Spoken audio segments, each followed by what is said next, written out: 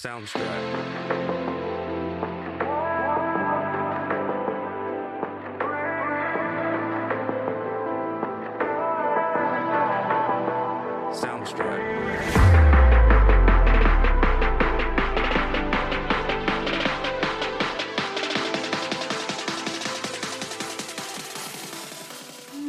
Welcome to the Natalie Wise Woman podcast.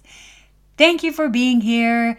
This is where we bring awareness to different health and wellness topics that are related to becoming your highest potential. Enjoy this episode. Welcome to this episode of the Natalie Wise Woman podcast. It's the last episode of this year, and I have decided to teach you a technique that is very well suited to invite in the new year. And this idea actually came from the fact that I realized that this year has been very intense and crazy and amazing in many ways. But I realized that I'm still holding on to something that I don't want to bring with me into the new year. And I was like, I'm feeling this kind of resentment and something inside of me that I want to release. And I thought about what kind of techniques I have in my kind of healing toolbox that I can use for myself to release these things. And then I remembered that, oh wow, I have this tool which is called Ho'oponopono, and it has proven to be very effective for me, at least in the past. And I have decided to do this exercise myself before the new year so that I can kind of have a clear slate and start a new beginning, a new year, manifest and bring in everything that I want to bring in. And one of the important things for doing that is to let go of whatever is holding you back. It's not just about, dreaming big and believing in your visions and all these things, but it's also about letting go of limiting beliefs, letting go of all the resentment, the grudge, everything that you're holding on to that is not serving you, that is lowering your vibration. That is something that is important to let go of. And this technique of Ho'oponopono originates from the indigenous people on Hawaii. And with this technique, you will completely forgive yourself, everyone in the past, and everything that has ever happened to you that you can just remember.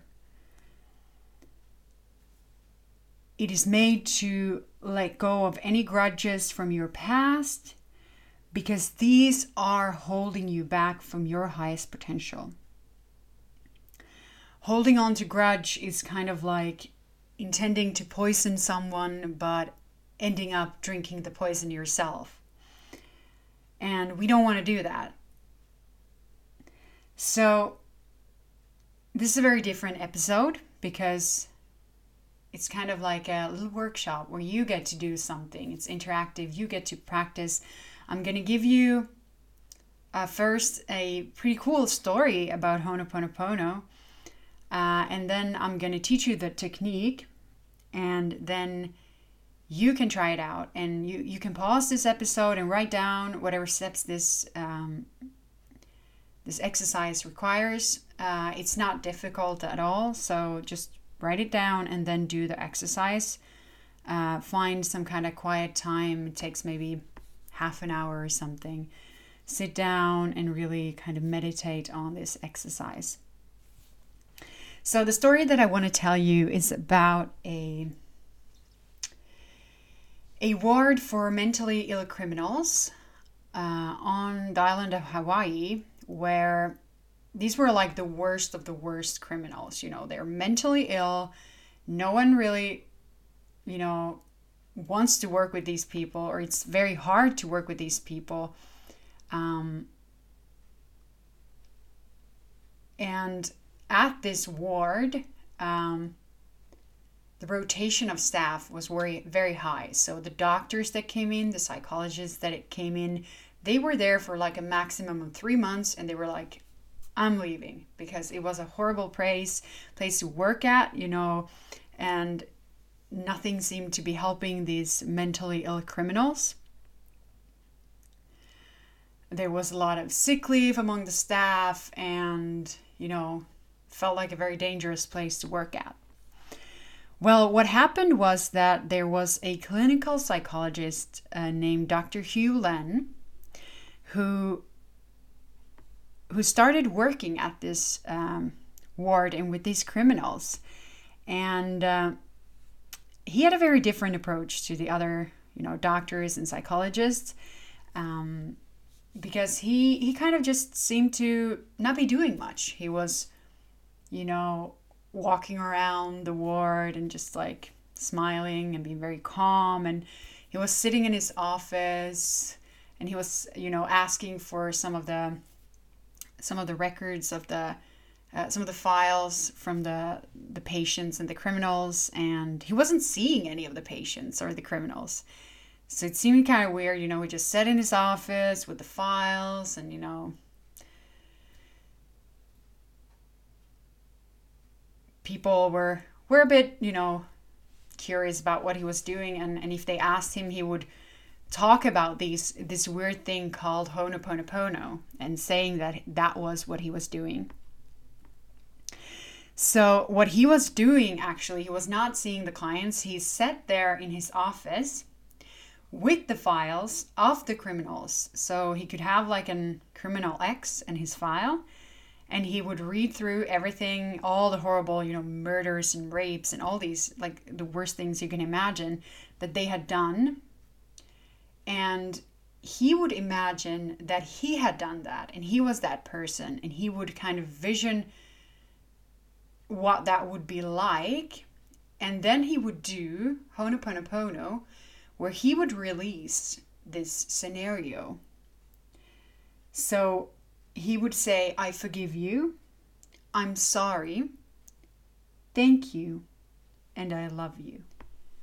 What happened at the ward, after he had done this for some time, he had done the Ho'oponopono, was that actually things started to shift at the hospital. Some of the patients or the inmates that were not allowed to go outside were suddenly allowed to go, and suddenly they were playing tennis with the staff. They were repairing the tennis court. They were taking care of the garden. And, people needed less pharmaceutical drugs. And he stayed there for 4 years altogether. And slowly, some of the inmates started to be released. They were getting better.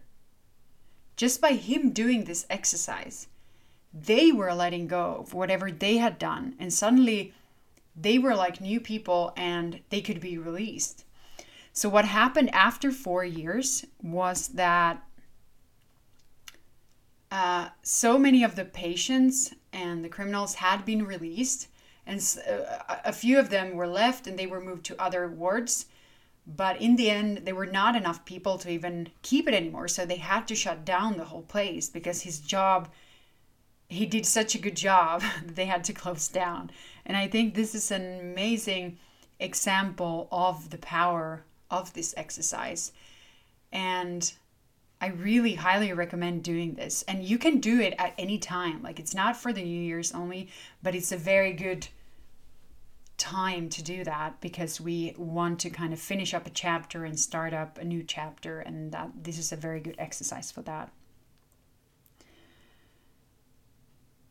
So I'm going to go through the elements of this exercise. It's only 4, kind of steps. Or before the first step, what you do is that you create a list. So you can take a piece of paper, write 1, 2, 3, 4, 5, 6, 7, 8, 9, and so forth. And you create a list with situations, with different people, different events, that you know deep inside that you need to let go of. I always say that forgiveness is not for the other person. Forgiveness is for ourselves. You know, if we have done something and we forgive, that releases that from us. It's not about what it does so much to the other person, but it's what it does to you when you forgive yourself for something you did. So these situations that you know in your life, they can be like the smallest. They can be like, oh, that time I stole a cookie from my neighbor when I was 5. Or it can be, you know, whatever more traumatic thing happened in your life, or whatever. And it can be something you did. It can be something that someone else did. Anything that you feel that you know that you should let go of. And we all have these things. They build up all the time. And they build up resentment, different emotions inside of us that are heavy. They're very dense emotions. And that's why it's important to let go. And then we can create new space for more positive things, for growth, for change. So you create this list, and I highly recommend having at least 20 to 25 different scenarios. It's not that difficult because they don't have to be big things. And even though you feel like, you know, if it's a scenario that you feel that some emotions, like you're still annoyed at this or something, then it's really important to actually let go. Like those are the important ones where you kind of feel like, yeah, but he was he did something wrong. And you cannot, like, it doesn't matter what somebody did. It's important to let go. So you make this list. Try to make it 25 scenarios, situations, people, events that did something. Then when you have the list, you start with the first one. And let's say it would be that time I cheated on my wife. And you have a specific time. You think about that scenario and you kind of feel for a few seconds what it was like and what the situation was like. So you get into it. Then you say the words, I forgive you. I'm sorry. Thank you. And I love you. The meaning behind these phrases are the following. So I forgive you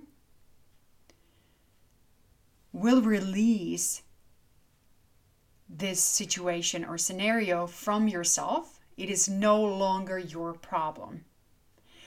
This situation is no longer allowed to affect you or block you in your life for reaching your highest potential. So forgiveness is the first step. Then you say, I'm sorry. You acknowledge the situation and you are sorry for holding on to it for so long. And you will no longer allow this situation to bother you. So you say that you're sorry. First you forgive, I forgive you, I'm sorry.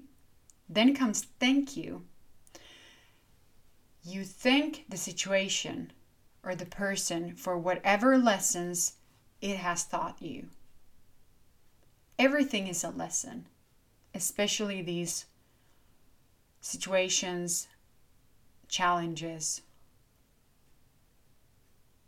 They always have something to teach, and that is something to be grateful for. And when you can turn something that, let's say, you didn't feel was positive into gratefulness, gratitude, then that will shift everything. So you say thank you.